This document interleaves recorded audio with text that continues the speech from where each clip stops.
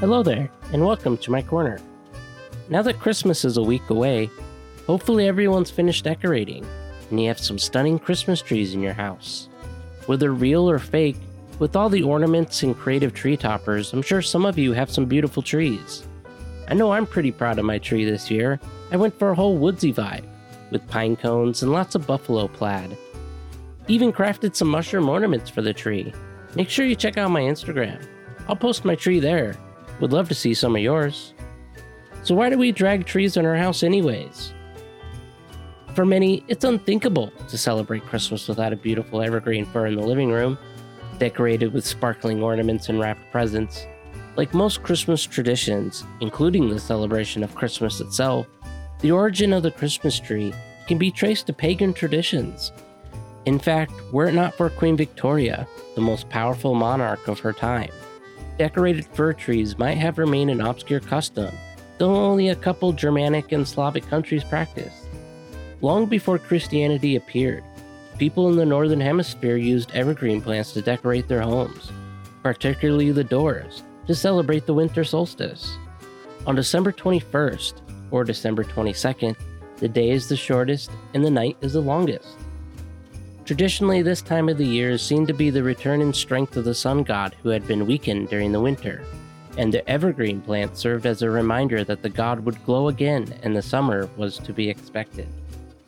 The solstice was celebrated by the Egyptians, who filled their homes with green palm rushes in honor of the god Ra, who had the head of a hawk and wore a sun as a crown. In Northern Europe, the Celts decorated their Druid temples with evergreen boughs, which signified everlasting life. Further up north, the Vikings thought evergreens were plants of Balder, the god of light and peace. The ancient Romans marked the winter solstice with a feast called Saturnalia, thrown in honor of Saturn, the god of agriculture, and like the Celts, decorated their homes and temples with evergreen boughs. It's worth mentioning at this point that Saturnalia was the most important celebration in Roman life. It's a week-long lawless celebration held between 17th and the 25th of December, in which no one could be prosecuted for injuring or killing people, raping, or even theft. Anything usually against the law, really. But although a lot of people blew off steam by taking advantage of the lawlessness, Saturnalia could also be a time of kindness. During Saturnalia, many Romans practiced merrymaking in exchange of presents. Sound familiar? In the early days of Christianity, the birth of Jesus was set at the last day of Saturnalia by the first Christian Romans empowered to approach pagans, even though scholars assert Jesus was born 9 months later. It was a clever political ploy, some say, which in time transformed Saturnalia from a frat party marathon into a week's celebration of the birth of Christ. While a lot of ancient cultures used evergreens around Christmas time, historical records suggest that Christmas tree tradition was started in the 16th century by Germans who decorated fir trees inside their homes. In some Christian cults, Adam and Eve were considered saints, and people celebrated them during Christmas Eve. During the 16th century, the late Middle Ages, it was not rare to see huge plays being performed in open air during Adam and Eve Day, which told the story of creation. As part of the performance, the Garden of Eden was symbolized by a paradise tree hung with fruit. The clergy banned these practices from the public life, considering them acts of heathenry, so some collected evergreen branches or trees and brought them into their homes in secret. These evergreens were initially called paradise trees, and were often accompanied by wooden pyramids made of branches held together by rope. On these pyramids, some families would fasten and light candles, one for each family member. These were the predecessors of modern Christmas tree lights and ornaments, along with edibles such as gingerbread and gold-covered apples. Some say the first to light a candle at the top of a Christmas tree was Martin Luther. Legend has it, late one evening around Christmas time, Luther was walking home through the woods when he was struck by the innocent beauty of a starlight shining through fir trees. Wanting to share this experience with his family, Martin Luther cut down a fir tree and took it home. He placed a small candle on the branches to symbolize the Christmas sky. What's certain is by 1605, Christmas trees were a thing, Historical records suggest inhabitants of Strasbourg set up fir trees in the parlors and hung Theron roses made out of colored paper, apples, wafers, gold foil, and sweets. During these early days of the Christmas tree, many statesmen and members of the clergy condemned their use of the celebration of Christ. Lutheran minister Johann von Donhammer, for instance, complained that the symbol distracted people from the true evergreen tree, Jesus Christ. The English Puritans condemned a number of customs associated with Christmas, such as the use of the Yule log, holly, and mistletoe.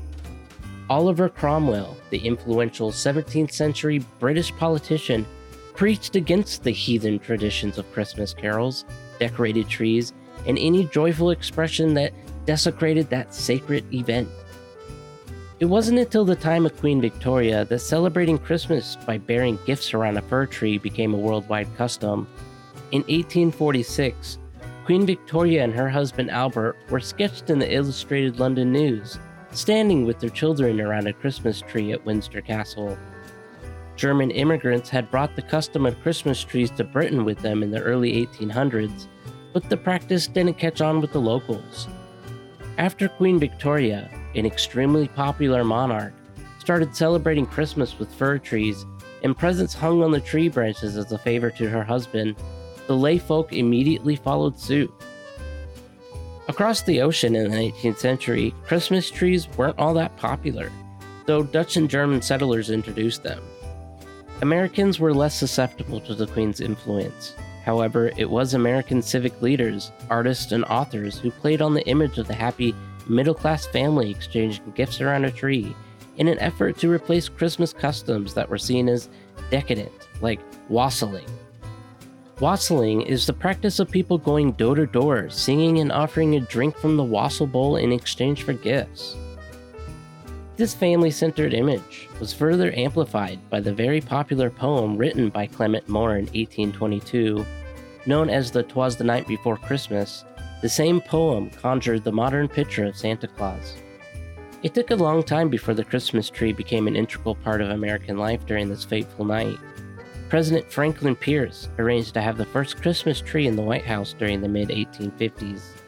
President Calvin Coolidge started the National Christmas Tree Lighting Ceremony in the White House lawn in 1923. Though traditionally not all Christian cultures adored their homes with evergreens and presents, the influence exerted by the West and rising consumerism has turned the Christmas tree into an ambiguous symbol. In fact, many people of other faiths have adopted the Christmas tree, including Japan. The Christmas tree has gone a long way from its humble pagan origins, to the point that it's become too popular for its own good. In the US alone, 35 million Christmas trees are sold annually, joined by 10 million artificial trees, which are surprisingly worse than the environmental perspective. Annually, 300 million Christmas trees are grown in farms around the world to sustain a $2 million industry. But because they're often not enough, many fir trees are cut down from forests. Just something to keep in mind when picking out your Christmas tree. I advise locating your local tree farm and choosing one from there. I've seen ones where you can cut down your own. Another thing to keep in mind is when choosing an artificial tree, make sure you take care of it for it can last for years. And when you're done, make sure you recycle it properly, for we're not filling up the landfills. Every little thing helps. So if you got a stunning Christmas tree, I'd love to see it. Head on over to my Instagram or Facebook. I'll be posting my Christmas tree there. Links are in the show notes. And that's my fun fact. Thanks for walking over.